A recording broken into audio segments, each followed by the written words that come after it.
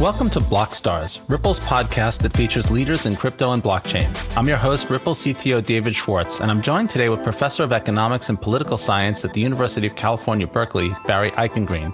Great to have you on our show. Good to be here.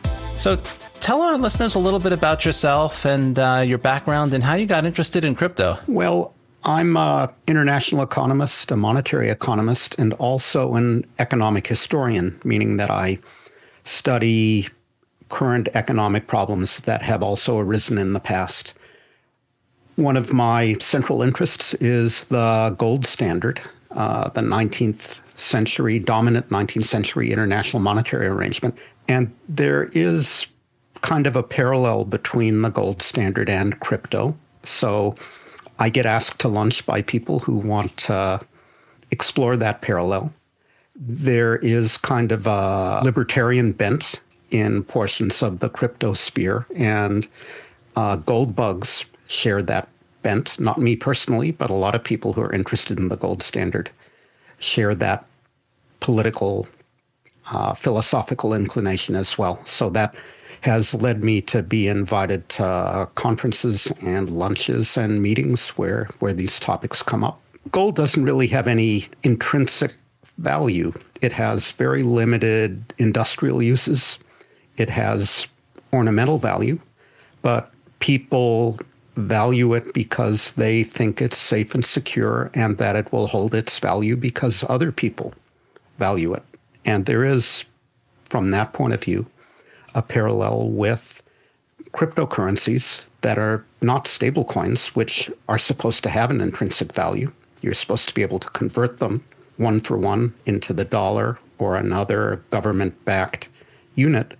But if we're talking about Bitcoin, for example, there isn't material backing. There isn't an industrial use for Bitcoin any more than there is for gold. It's valued. People pay actual US dollars for it because they think other people will value it and pay actual US dollars for it. So if we sort of took an economist out of like cryogenic stasis and he missed the world for the last 10 or 20 years and you wanted to explain Bitcoin to him, would you start out by saying it's like gold, but? Yeah, I think I would. And I would go on and say differently from gold.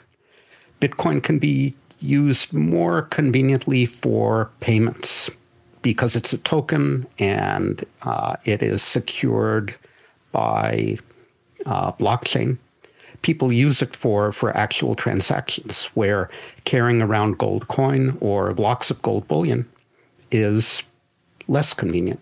Yeah, well, you'll frequently hear people say, like when they're trying to explain Bitcoin to people, you'll sometimes hear them use the two words digital gold, meaning it's like gold, but it's it's something that sort of lives in the digital world. Yeah, so I think there is an analogy there. And that's the reason why some people who think that gold is a good inflation hedge, for example, it's something that you would want to invest in, hold in inflationary times, make a similar argument about cryptocurrencies. Well, that leads right into, I think, an area that's quite interesting, which is we're recording this in mid-June of 2020 in the middle of the COVID-19 crisis. And there's been some unusual changes in monetary policy throughout the world. Is that a fair description of what's going on? That's fair. So does that mean that people need an inflation hedge, or does that make the people more interested in inflation hedges? And is there anything about this situation that makes digital assets a particularly good or bad inflation hedge, if that's what people want? There's an unusually high degree of uncertainty about everything these days, and that extends to the outlook for inflation. Having lived through a long period where there was minimal inflation in the United States and around the world, there's the possibility that at some point now we could be exiting that state where central banks will be succeeding in achieving a goal that has eluded them now for many years, which is to run a higher rate of inflation. They may want to do that because that will help them and governments with managing all the debt that they're incurring as a result of the health crisis and the economic crisis. So with this uncertainty, people are looking around for ways to protect themselves against the possibility of inflation. To be clear, I don't think this is a risk anytime soon.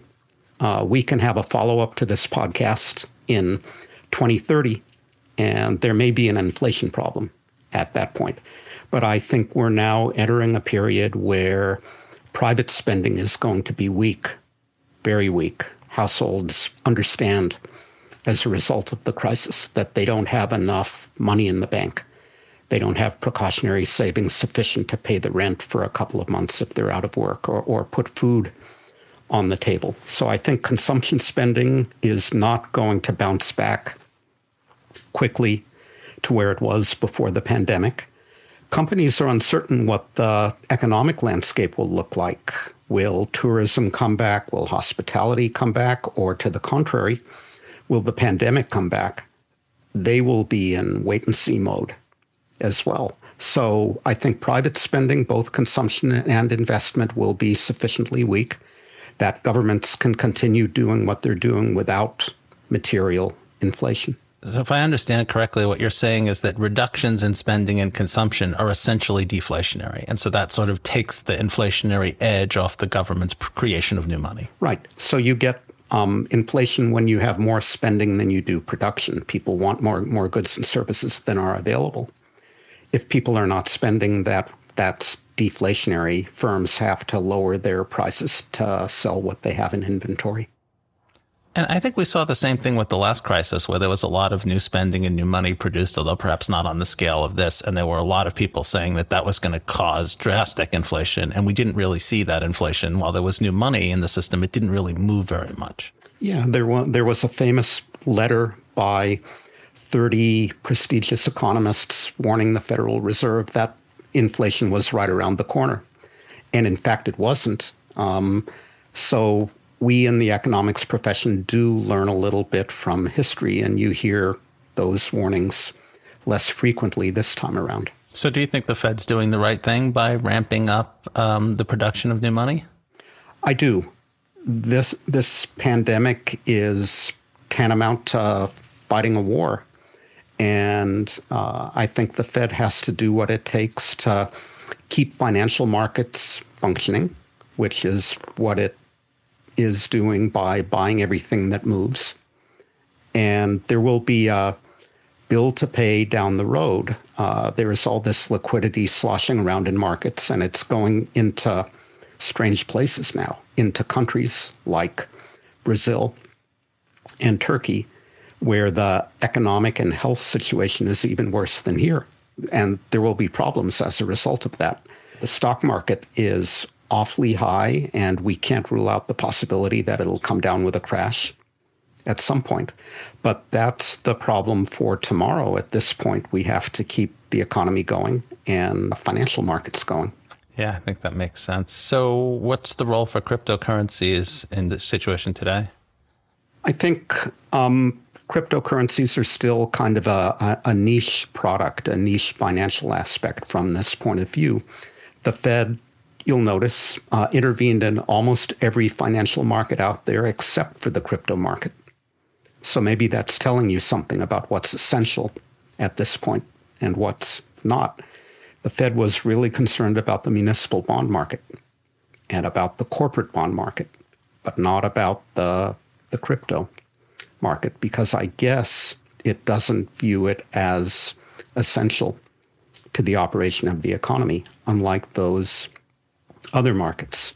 There was, I bet you also noticed, an interesting conversation back in April about the grave difficulty that the Treasury and the IRS had at getting $1,200 checks to people. And that opened up a discussion about whether there should be a Federal Reserve cryptocurrency, a central bank digital currency, or whether some other crypto-like unit could be used to get that money to people more effectively. So I think that conversation will come back. How much is the situation in the United States affected by the fact that the U.S. dollar has been the world's dominant reserve currency? Well, it gives the U.S. what a French finance minister in the 1960s, Giscard d'Estaing, called our exorbitant privilege, that we have kind of an automatic form of insurance when something goes wrong in financial markets, something goes wrong in the world. People rush into our markets rather than out of them. Other countries see money hemorrhaging out of their economies.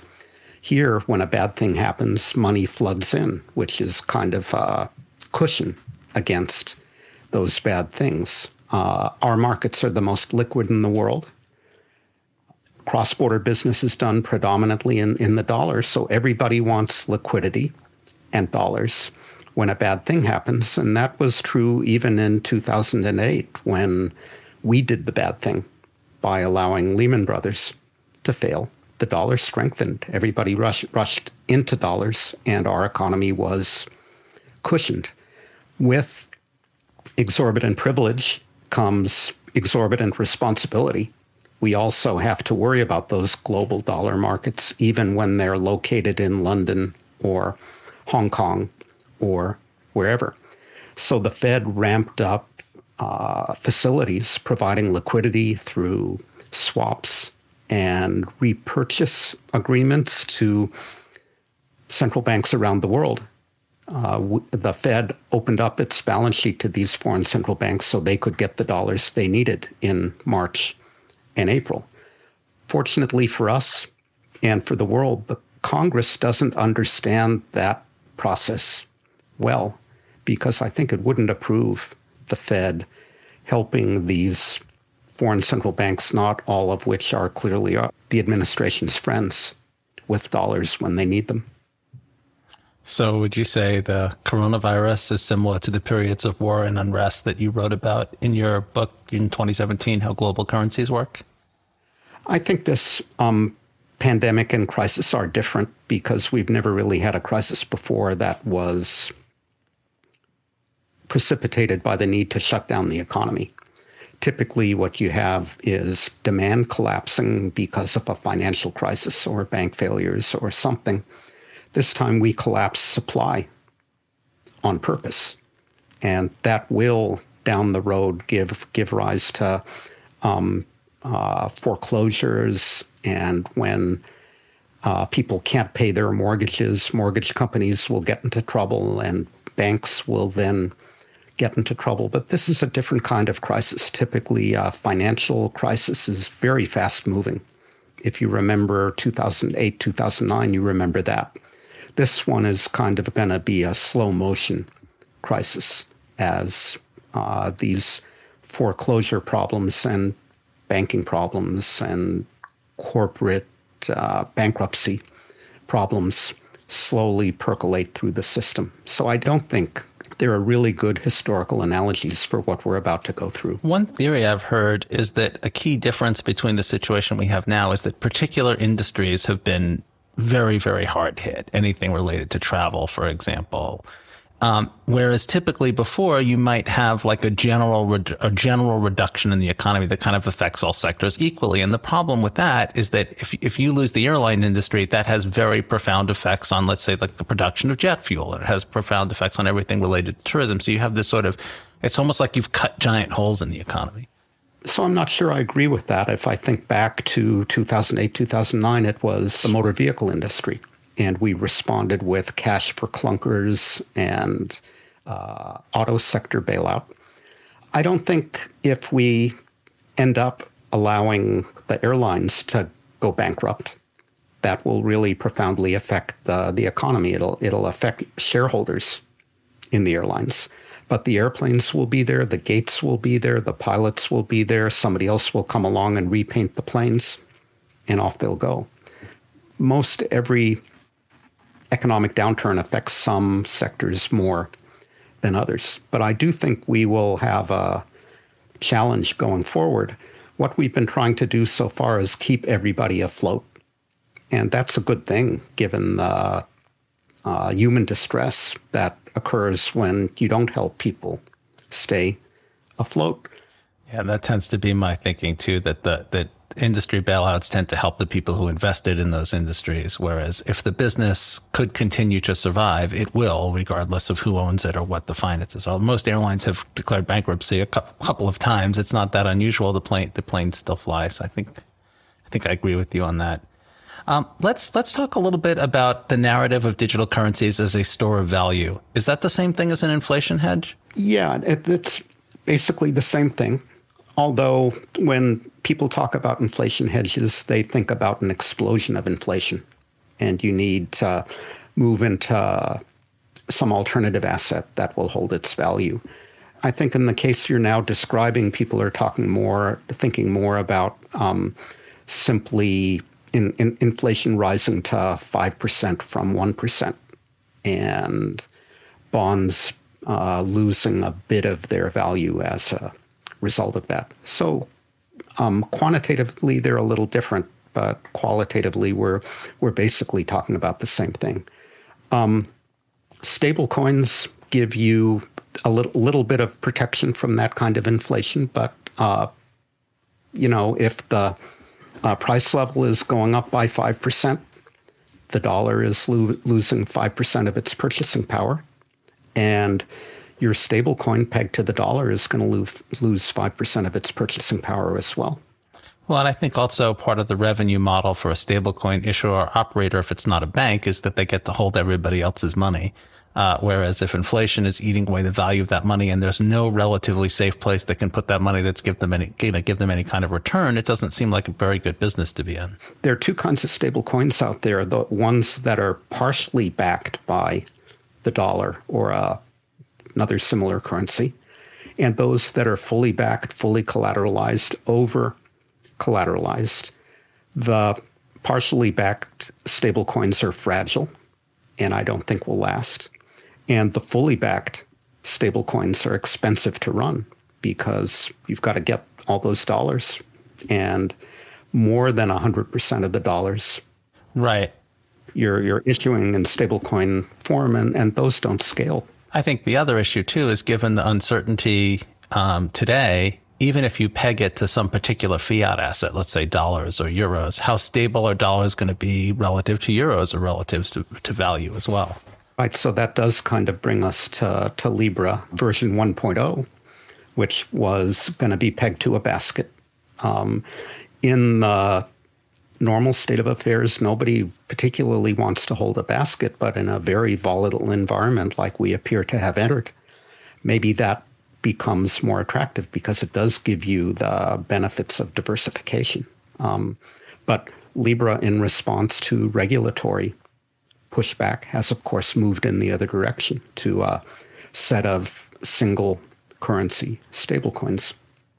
So you called the original Libra a terrible idea, and now it almost sounds like you're saying that circumstances have changed to make that a slightly better idea, and perhaps their new idea is the new terrible idea.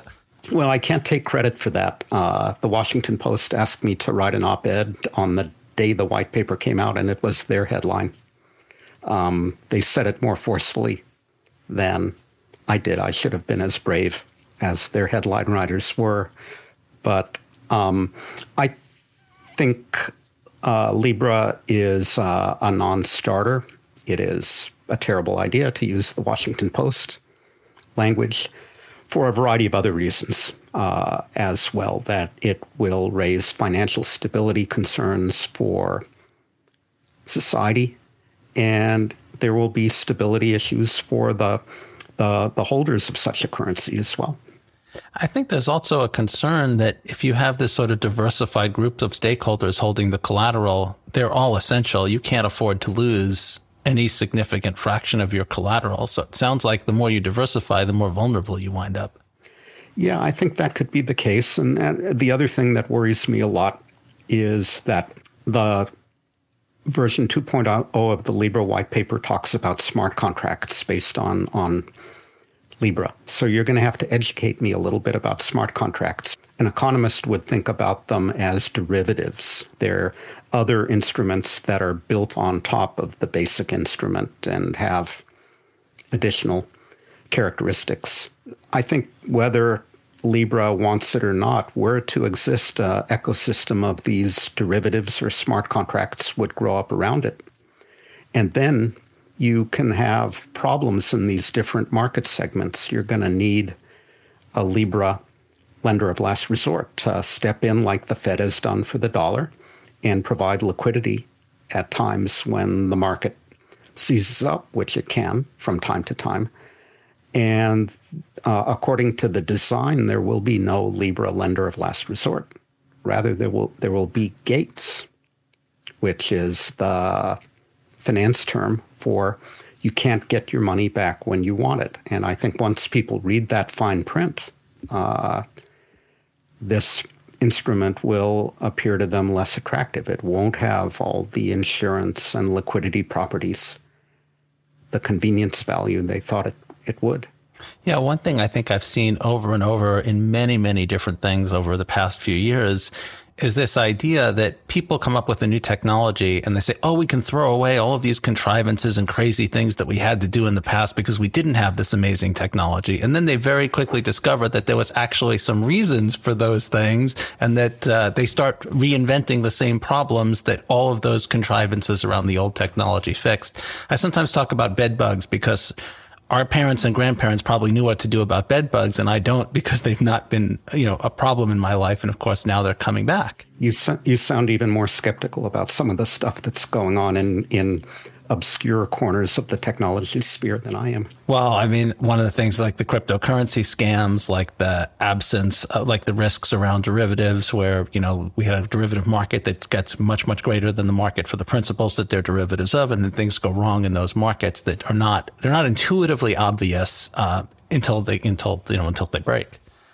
And that's an argument for, if I can use the R word, regulation. And this is why developments in the crypto sphere are problematic, that there is a sound argument for why you need regulation on consumer protection grounds, for example, on systemic stability grounds, on market integrity grounds. But part of the appeal of these instruments is that they're not regulated.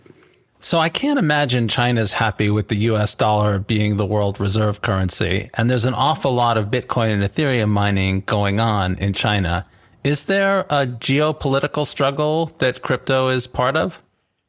There is a geopolitical struggle, obviously, between the US and China. That spills over into the international monetary sphere, and I think inevitably into the crypto sphere as well.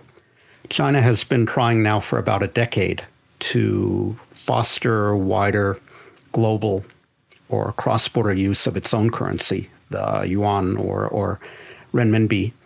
And one way it's trying to do that is by becoming the first central bank, possibly later this year, to issue its own central bank cryptocurrency, a central bank digital currency that'll be pegged one-to-one to the yuan.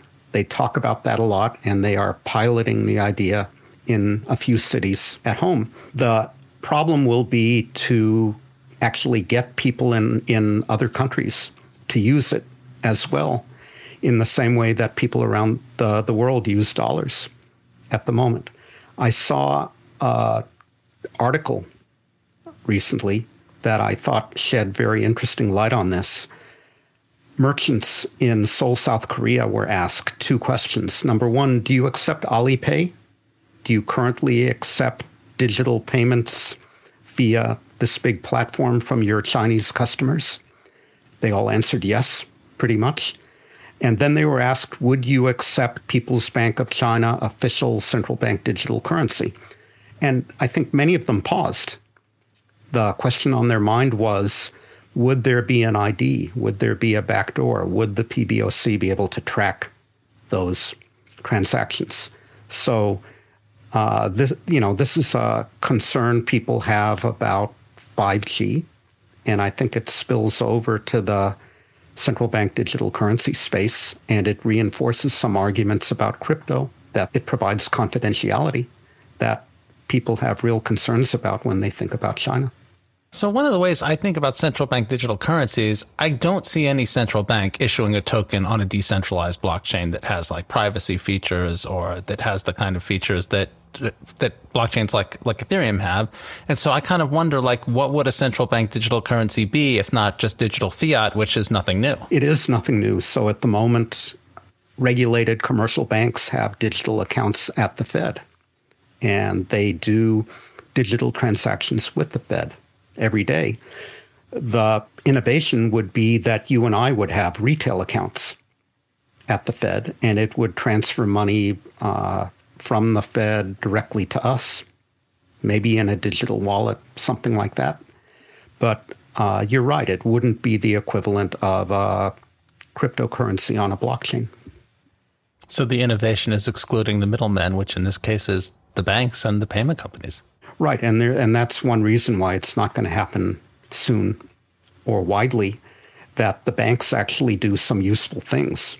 I hesitate to say, but it's true. And this would be a very fundamental challenge to their business model. In June 2019, you wrote about the Bank of England and the Bank of France weighing in on climate change. Is that something odd for central bankers to talk about? Is there a connection between climate change and monetary policy? It is a little bit odd for the following reason. We delegate policy to the central bank.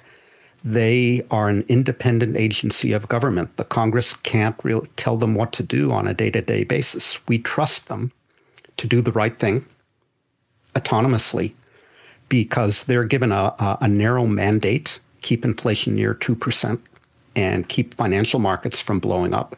And we can monitor their success or failure. We can evaluate whether their policy decisions are warranted or not by looking at whether inflation is close to 2%, whether financial markets are blowing up or not, and listening to their arguments, their press conferences about how their decisions map into their mandate, into their objectives. If they start acquiring all kinds of additional objectives, they're supposed to be concerned about climate change, or they're supposed to be concerned about fiscal policy or whatever, then all of a sudden we have these independent technocrats who can do whatever they want. And we can't really hold them accountable for their actions because we can't evaluate their actions in terms of their impact on the institution's well-defined mandate. So that's why I get queasy whenever central bankers go off and start talking about stuff that is not central to what they're supposed to be doing. At the same time, climate change will affect inflation at some point by disrupting supply, for example. It may affect financial stability if all of a sudden you have what economists call stranded assets. You have coal companies that go bankrupt or their shares suddenly can't trade. So central bankers have to think about climate change, but I think mainly insofar as it bears directly on their central mandate.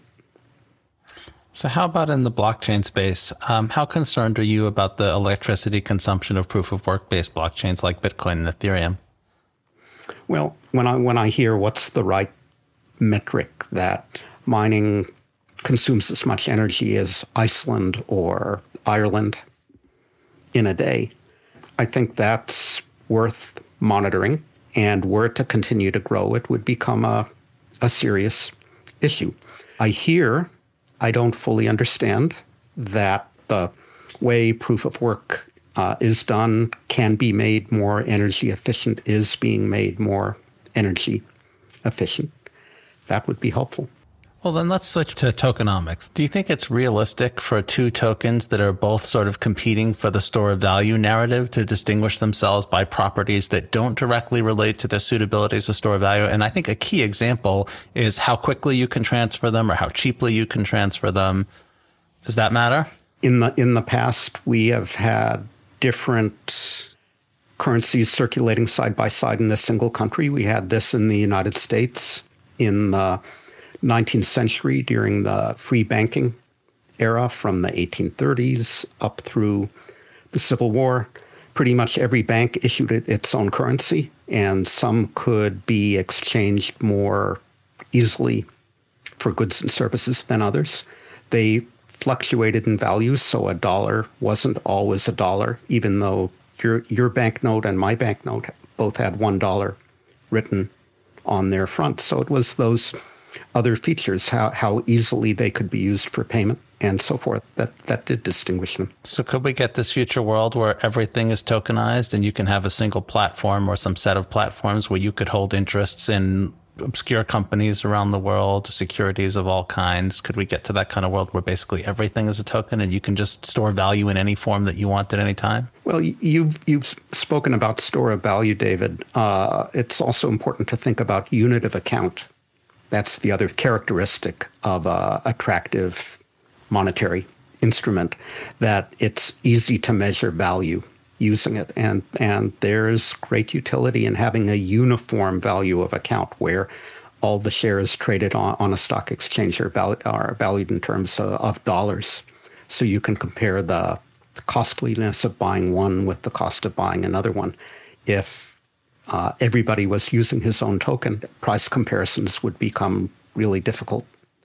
You'd have to sit down and look up at the value of David's token every time David arrived at your store. And that's basically the way it worked in the 19th century, that every merchant had a telephone book. Like publication, it was called a note reporter. And they had to look up the value of every banknote when it was presented to them. You're kind of suggesting people would be able to look up the value of every token. It would be easier now. There's an app for that, presumably, but it would still be complicated. Well, I'll give you the sort of far out there argument, which is essentially that these sort of units of account were a solution to a problem that we can now solve better.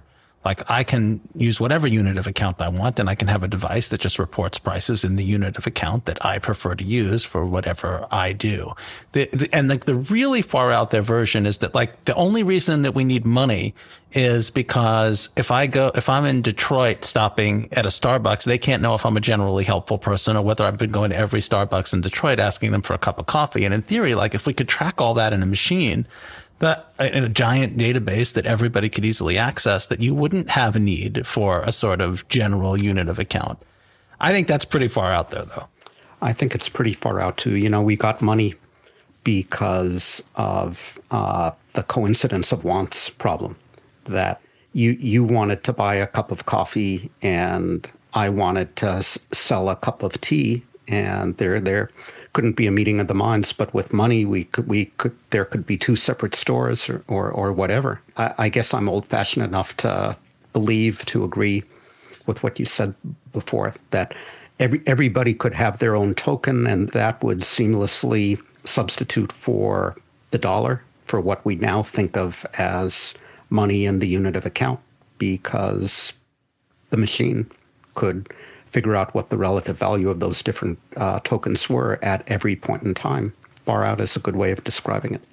Well, we're just about out of time, Barry. Why don't you tell us what you think the blockchain and crypto industry will be over the next couple of years?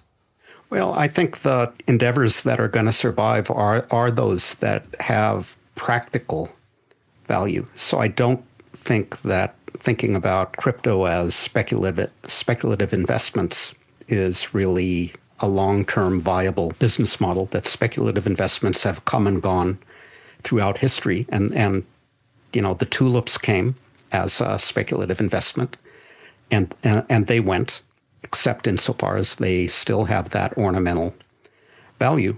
But I think the units that provide actual tangible services like cross-border payments are the ones that are likely to have legs. So that may be why you and I are talking today. It's not by no means a plug, but I do think that there are problems like cross-border payments that need dedicated solutions, and that crypto can be part of that. I have to ask you one last question. Gaze into your crystal ball and tell me, what can we expect for the U.S. economy or the world economy generally for the rest of 2020 and 2021? I think it's going to be very bumpy. Your question is a better one to ask of an epidemiologist than an economist. From all indications, the virus is still out there. And as long as that's the case, states and countries that open up will have to close down periodically, and that'll be a bumpy ride. Thank you, Barry, for joining me today. It was fun, David. Thank you. It was a pleasure hosting you on Ripple's podcast, Blockstars. And listeners, thank you for tuning in. If you have any questions about this episode or any feedback for new episodes, please reach out to me on Twitter at Joel Katz, JoelKatz, or to Ripple on Twitter at Ripple. See you around the blockchain.